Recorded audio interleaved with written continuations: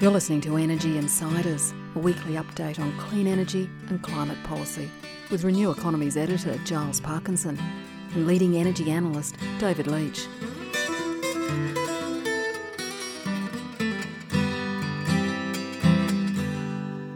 Thanks for joining our weekly podcast again. As usual, we've got a lot to talk about this week, particularly in battery storage and networks and the falling costs and the rising prices on one hand. We've also got a new addition to our lineup today. Joining me as usual is David Leach from ITK Analysts. Hi Giles, and hi to all the listeners. And also joining us on a special occasion, the first time we've gone from a twosome to a threesome, is Oliver Yates. Hi Giles and listeners, welcome. Oliver, you were the former chief executive of the Clean Energy Finance Corporation, and you're a industry consultant. I think your full description is now. I think that's the way to describe me at the moment, Giles. I'm enjoying being on the outside, and certainly there's a lot to talk about in this sector.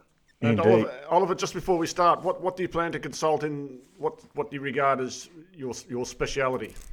Well, I think it's probably going to be the overall transition, the economic transition that's going to come through, the carbon pathway, and how we're going to drive change from here through the 2 degrees that we need to get to. It touches so many industries and creates so many opportunities that as a banker by background, I can see enormous opportunities for all in this space. So I'm quite excited. I see a lot of change, and I'm looking forward to it being outside.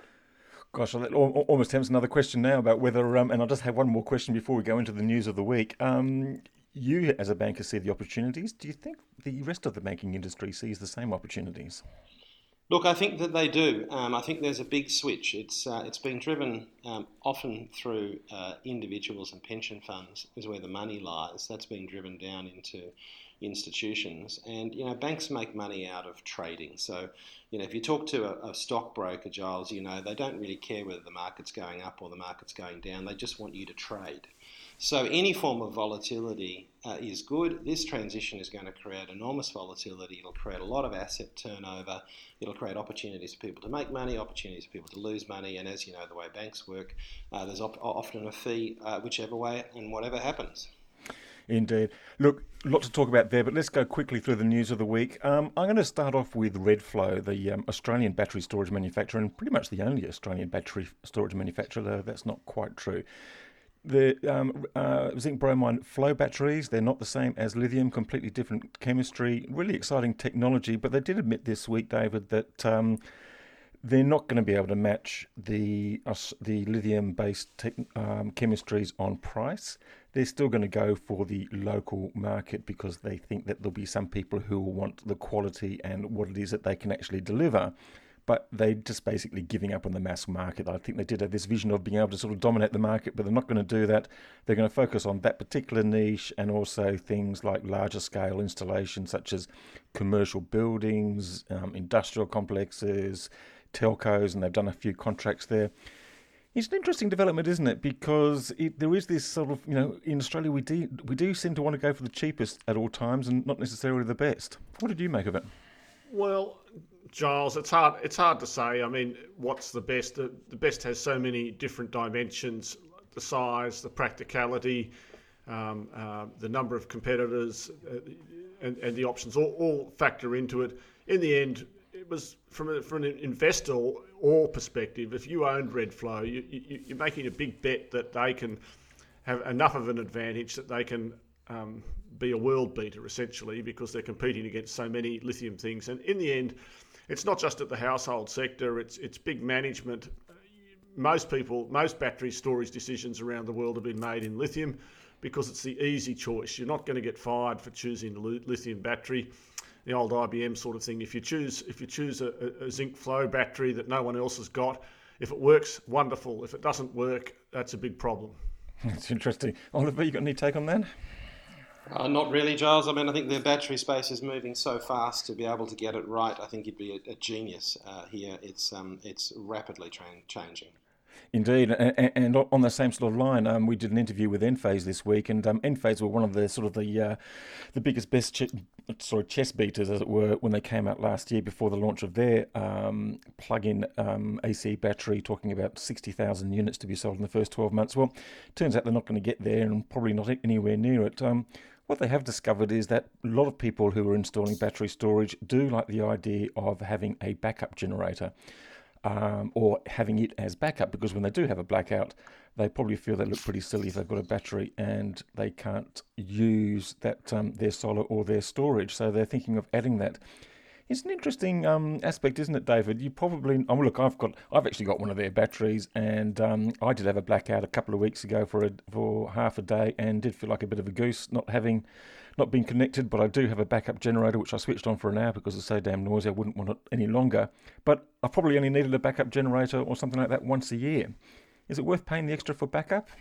Well, I think myself, depends on what price you pay on time. It's the same with toll roads. People overvalue their time, the amount they save. But I do the same thing. I always choose the toll road, even though probably it's not a good use of money. I think with the Tesla Powerwall 2, for instance, which does offer backup, it takes up a significant part or a significant extra cost. And personally, I'm prepared to live with the small blackouts. I would say let's get back to nature and manage to live without electricity for half an hour. It'll make you appreciate how good it is when it does come back on. Indeed. Look, those are the two major local developments. But look, the big international development, I think, was from Tucson, where the local utility there signed this power purchase agreement for a 20 megawatt, was it? No, it was a 100 megawatt solar plant with about 20 megawatt and 60 megawatt hours of battery storage. And I may have got that number wrong. It was 30 megawatts and 120 hours of battery storage. The interesting thing here is the very low price of solar, which was below 3 US cents a kilowatt hour. And combined, the price of solar and storage was less than 4.5 cents a kilowatt hour, which is much less than the prevailing cost of wholesale electricity there, and almost, or just about 1/3 of the cost of the previous PPA, which was just struck a few months ago in Hawaii for this similar sort of thing. David, it's a bit hard to catch up with these falling cost trajectories, isn't it? Well, it's great news to see the costs are coming down. However, I would caution listeners to be careful about those headline costs because they are coming after the benefit of the investment tax credit, which is quite like, at least on the solar part of it, it's about $22 a megawatt hour. So let's say it was 30 at the delivered price to Tuscon plus the 22, that's 55 US, that's about 70 or something, 75, which is not Aussie, which is not so far away from the numbers that we're talking, but it's still substantially down to where we were a year ago.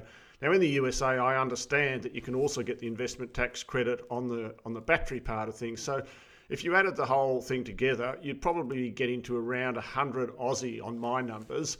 Now, the Hawaii contract, which was the benchmark before this, was, I think, about 110 US. So it's a definite cost reduction.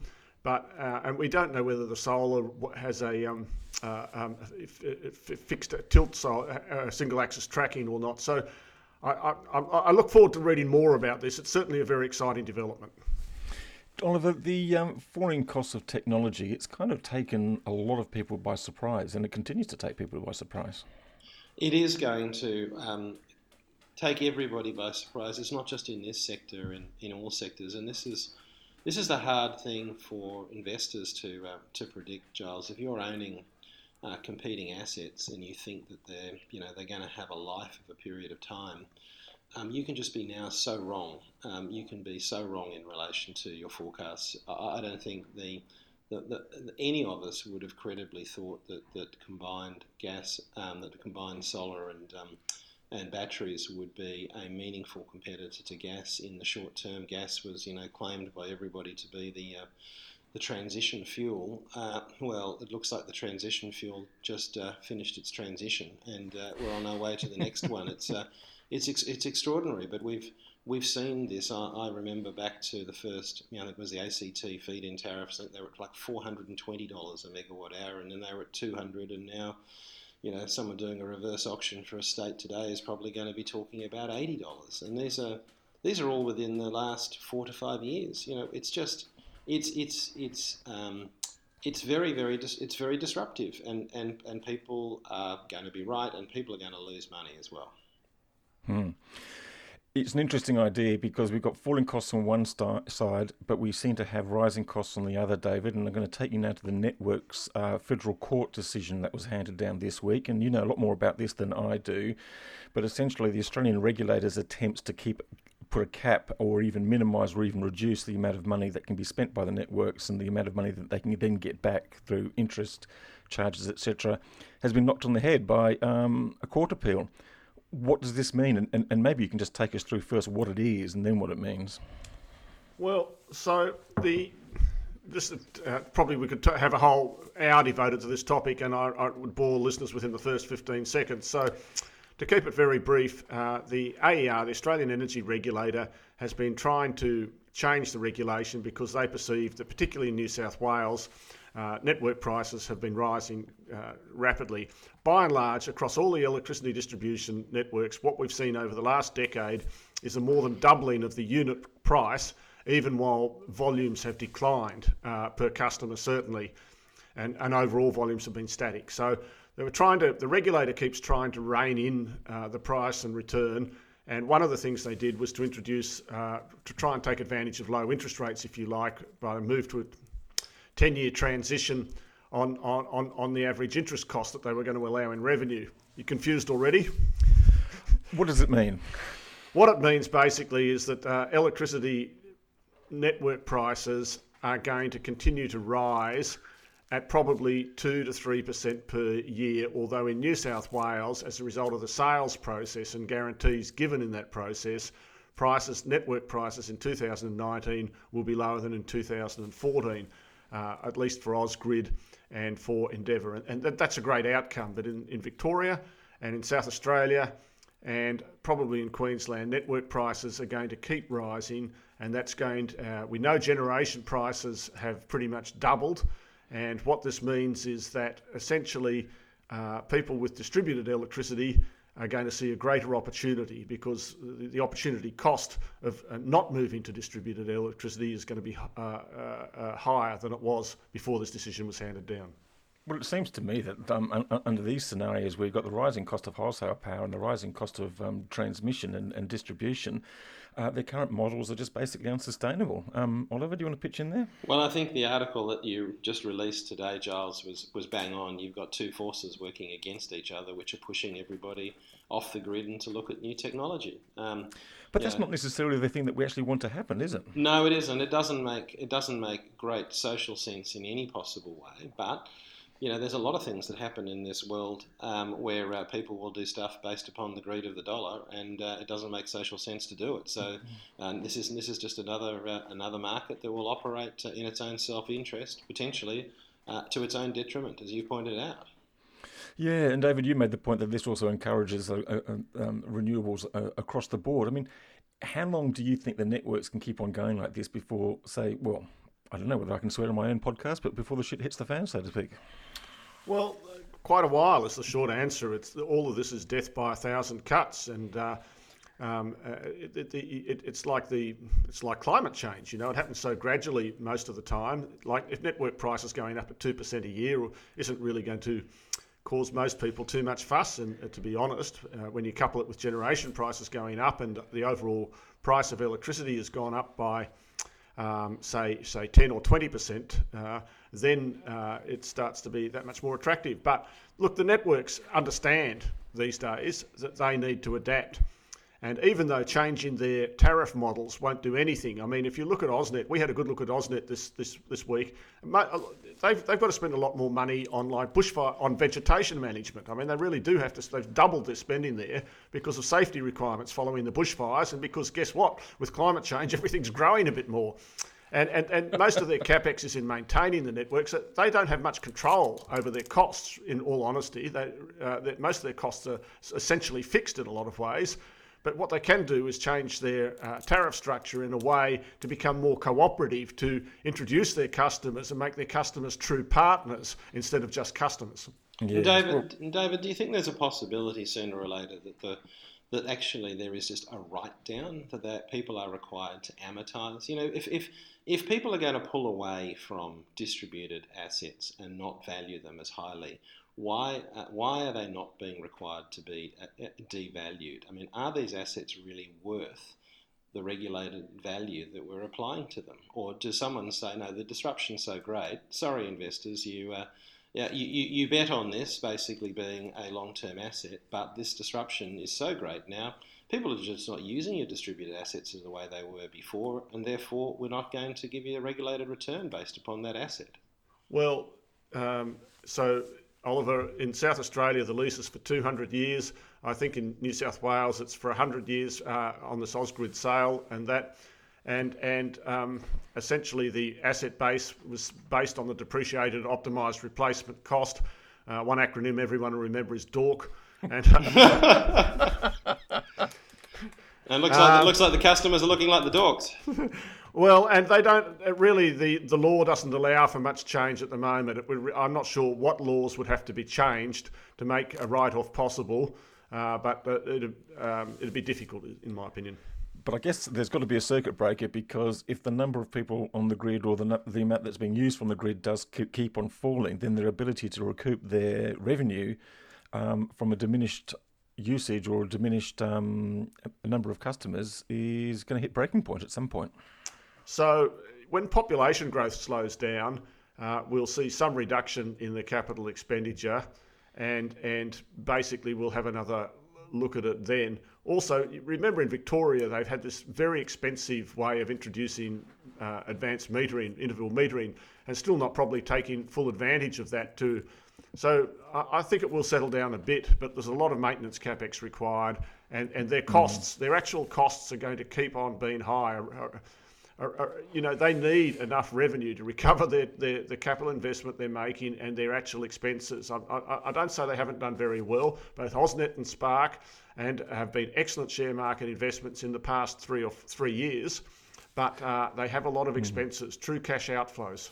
Great for shareholders, but I think sometime down the track, and I'm going to be one of them, I'm sitting here just paying my connection fees at the moment, and if in 5 or 10 years' time the cost of having going off the grid is compelling, then that may be a decision I will make. But look, I'm not going to dwell on that because I want to get back to Oliver. You wrote a very nice piece for us today talking about the Victorian renewable energy target and the reason that they should probably get on with it, because the quicker we have renewables in the system, then the quicker costs will fall, and that will be good for jobs, industry, and costs. Victoria.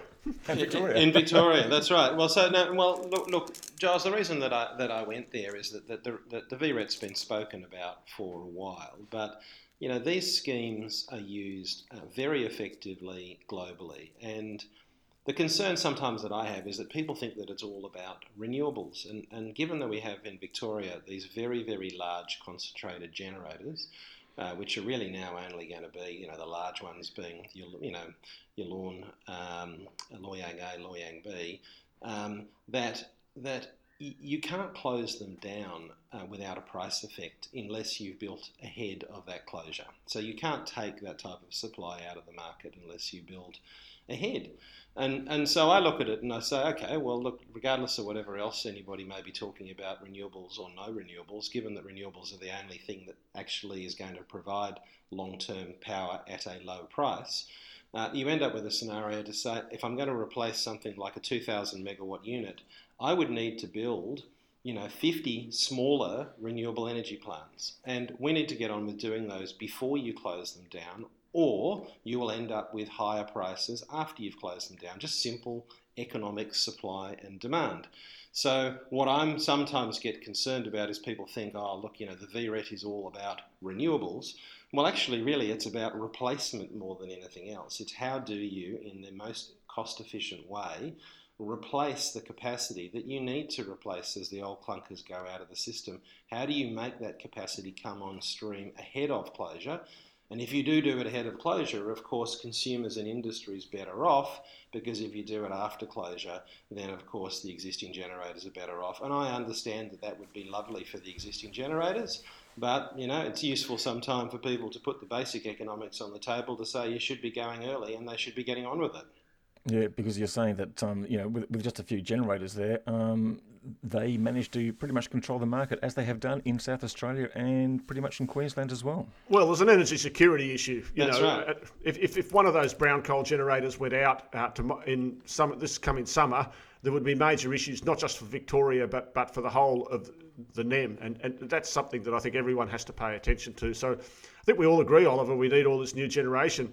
When we come to the detail of the legislation, what's your understanding of how it's going to work? This is something I've really been puzzling about, is Victoria will procure, the state will procure the electricity in the first place, but how will they pass the electricity on to the customers? Well, I think it's going to be done through contract of differences, and where basically the difference will then go back into the cost base. But we're yet to see how that is to be done. But what I do like about what I'm hearing about it is that effectively the way the auctions will be run is that it can be done in a very flexible fashion. So I think Simon Corbell's the renewable energy advocate there in Victoria now, having led the scheme in Canberra, so he's very experienced in relation to these. I think the Canberra schemes were, version 1, very basic, just give us the lowest price and we'll take it. In this scenario, I think there's going to be more flexibility to allow them to actually have different contracts seeking power at different times, which would allow them to better match supply and demand. And that will actually also allow them to try and bring in different forms of technology, as we're seeing in different forms of renewable energy, particularly from a time basis. So there are projects where people are looking at some offshore wind that has a very, very different profile for the dominant wind in Victoria, which is Western Victoria wind, which will all come at one time. So being able to have offshore wind in Victoria. Yes, there could be. I think we've got a news break here. Well, there's been. I think you may have seen. I'm sure you would have covered it. There's been discussions about the potential of offshore wind in Victoria. There's offshore wind everywhere, Giles. It's a question of who's going to go and have a go at it. What you've been seeing is obviously around the world, well-documented declines in the price of offshore wind. It's another. Indeed, in fact, in the last renewable energy auction they had in Germany with offshore wind, they actually bid zero, which meant that they said we'll just take the prevailing wholesale price and won't take any further subsidies. So that was pretty interesting. Well, and this is the part. People think wind is wind. Wind isn't wind. Wind on the Western Victoria will be very different from offshore wind or wind coming from Tasmania. So this ability to look and contract based upon different times will enable people to look at renewables as, they're not just wind assets or solar assets. Wind are actually, could potentially find themselves very heavily back in the game, because unlike solar, which obviously is all set at a certain time, wind you can have, morning wind, afternoon wind, you can have very different patterns, which will be very useful to overall grid balancing. Well, I do think we're going to have to see some contracts for dispatchable electricity gradually working their way into the system. So just coming back to the mechanism again, contracts for difference. So the Victorian government buys the power, but it's still got to pass it on to households in Victoria. How will it do that? Well, that's all to be put out in the legislation, and I think we're about to see that. So I don't want to go into any detail because, I'm sure they've got their own ways of the way they wanted to go and set that out. Have you got any idea on the timing? Any sense of when we will see it? Look, I don't know the timing. All I'm pushing out is that time is not benefiting anybody, particularly as we get further and further into summer. And the other thing that's happening is that some projects are obviously delaying themselves, waiting for this and waiting to come to market. So those developers are sitting on projects ready to go, but they're all waiting for the auction to come to the table. Interesting. Look, we've probably got to wind it up in a few minutes. I did want to get to one thing, because Victorian Renewable Energy Target is one major thing that's happening. The other one that's going to be happening in just a couple of weeks now is the Finkel Review. Now, Oliver, I'm very interested in your view here. How important is the Finkel Review going to be? What would you hope to see out of it? And what do you fear that it might not do? Well, look, I think it is going to be critically important. It's going to be probably the most referenced paper that we are going to talk about for the next 12 months. I am a bit nervous about what we'll get, but I'm very hopeful. I didn't really like the terms of reference, Giles. There was very, very fleeting references to climate policy within the terms of reference. That's been a missing thing from the whole energy markets in Australia for so long. That's right. So, the whole carbon pathway and how his solution or blueprint fits into that carbon pathway is critical. And if this plan comes out and doesn't take into consideration a long-term carbon pathway which takes us to carbon neutrality by 2050, then it is not a plan which enables us to reach the 2-degree target, which is what we kind of believe or think the government has indicated that they would do because of the science, which would say that you would need to be at carbon neutrality by 2050 if you are to meet your 2-degree target. So I'm really hopeful that the roadmap sets out that blueprint, framework of electricity and energy markets, which is consistent with the science. And that science is very clear in relation to the carbon budget we've got and Australia's carbon budget and how quickly that carbon budget is disappearing. And your listeners probably know the Climate Change Authority, I think, estimated that only 2 years ago that Australia's fair share of the remaining carbon budget, which is a budget that you can only have if you're going to keep the world below 2 degrees, is only 10 gigatons, and we're using half a gigaton a year, so we've probably got 15 years left of business usual emissions.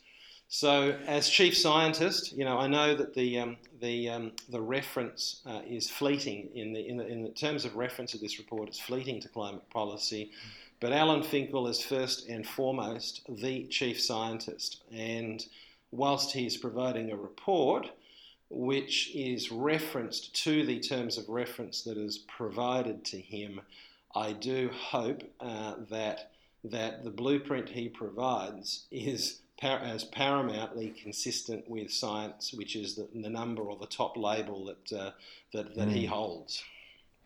Do you reckon he's going to be able to change the conversation about our energy system, though? We seem to be very much attached in many parts to this idea of this centralised fossil fuel system. We're now seeing an awful lot of people, including the new head of the energy market operator, talking about a whole different system, renewables focused, distribution.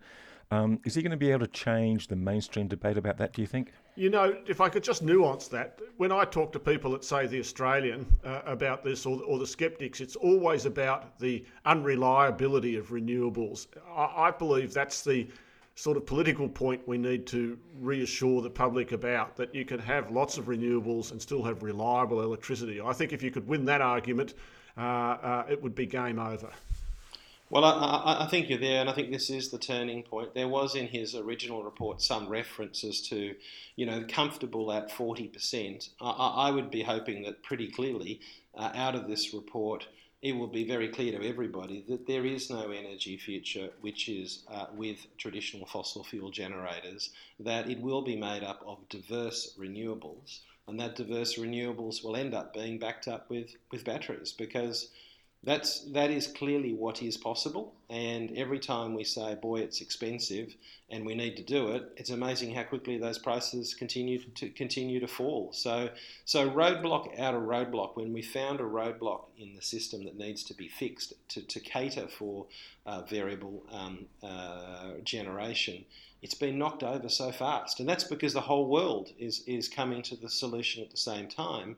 And that's why it's so exciting, because if there is a roadblock, and if there is a roadblock identified, it is a massive business opportunity if anyone can provide a solution to it. I almost hope the Adani coal mine gets up and then goes broke, but actually I hope it doesn't get up, and this is what, I guess we all worry about so much. We can all see the future so clearly, but then you see the Adani coal mine going ahead and you worry. Oliver, do you reckon the Adani coal mine's going to get up? What's extraordinary, we've just done a bit of a survey and we haven't quite published the results yet, but there are so many large-scale solar plants under construction or reach financial close, and even more in the pipeline around that area. Well, look, I think the only sadness would be if it did get up, there would be a shortage of workers up there because of all of the other alternatives. The town of Townsville and the region of Townsville is sitting on a gold mine of opportunities. I mean, you've mentioned it, Giles. You've got the GenX project. You've got Sun Metals doing 116 megawatts. You've got the Clare Solar Farm by FRV at 150 under construction. You've got the Rach wind farm at Emerald, 180 megawatts under construction. You've got Pac Hydro talking about 1,000 megawatts down in Bertigan. You've got Pacific Hydro at Clare Creek. You've got Kennedy Wind Farm. You've got Forsyth Wind Farm. And then you have one resource up there which is critically needed and is behind the pack, which happens to be the whole biofuels and bioplastic resources. They've got dams up there that could be built, and they've got dams that are already in existence, and sun and land, which could be the hub of biofuels. So if I just don't. Why the hell are they chasing a coal mine? Well, that's what I don't understand, Giles. The opportunities that they have, if they could grasp them and look forward, dwarf anything that they would get. I mean, there are these sunrise industries that are here that are real and coming through. So, there's been so much talk. That town, unfortunately, gets subject to so much kind of pork barreling talk, and then nothing ever happens. Well, no one's even talked about the solar happening, and it's already happening. Okay, it's all over the place. No one spent a lot of time saying, the government's going to push wind, la-di-da-di-da, and it's happening. So if the market there and the people would really take focus of what is actually happening rather than what governments say might be going to happen, then they would realise that they're sitting in the land of opportunity. They're in a cracker of a position. They're about the only place in Queensland, for example, where you've got wind. The rest of the state needs the wind. They've got the best solar resources. They've got the best water resources, and they've got some of the best land up there for biofuels. So I look at it and I think, what a place to be as we go into a carbon constrained world. Townsville should be the centre of action, but yet it just seems to be the centre of well, help me, and it's kind of like it's there. You've painted a fantastic future there, Oliver. It sounds good.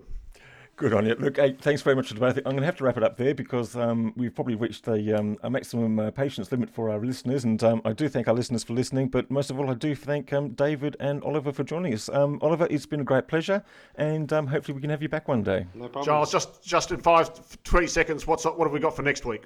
I was going to skip over that because I hadn't actually looked, but it's going to be 1 week closer to the Finkel review, and I hope finally to hear a little bit more about the battery storage tender in South Australia, because they seem to have been sitting on that for a while, and if they do want that 100 megawatts of battery storage in place by the summer, then they're going to have to get moving pretty soon. Thanks, Oliver. No problem. See you. Bye. See you. Thanks, David. Cheers, Giles.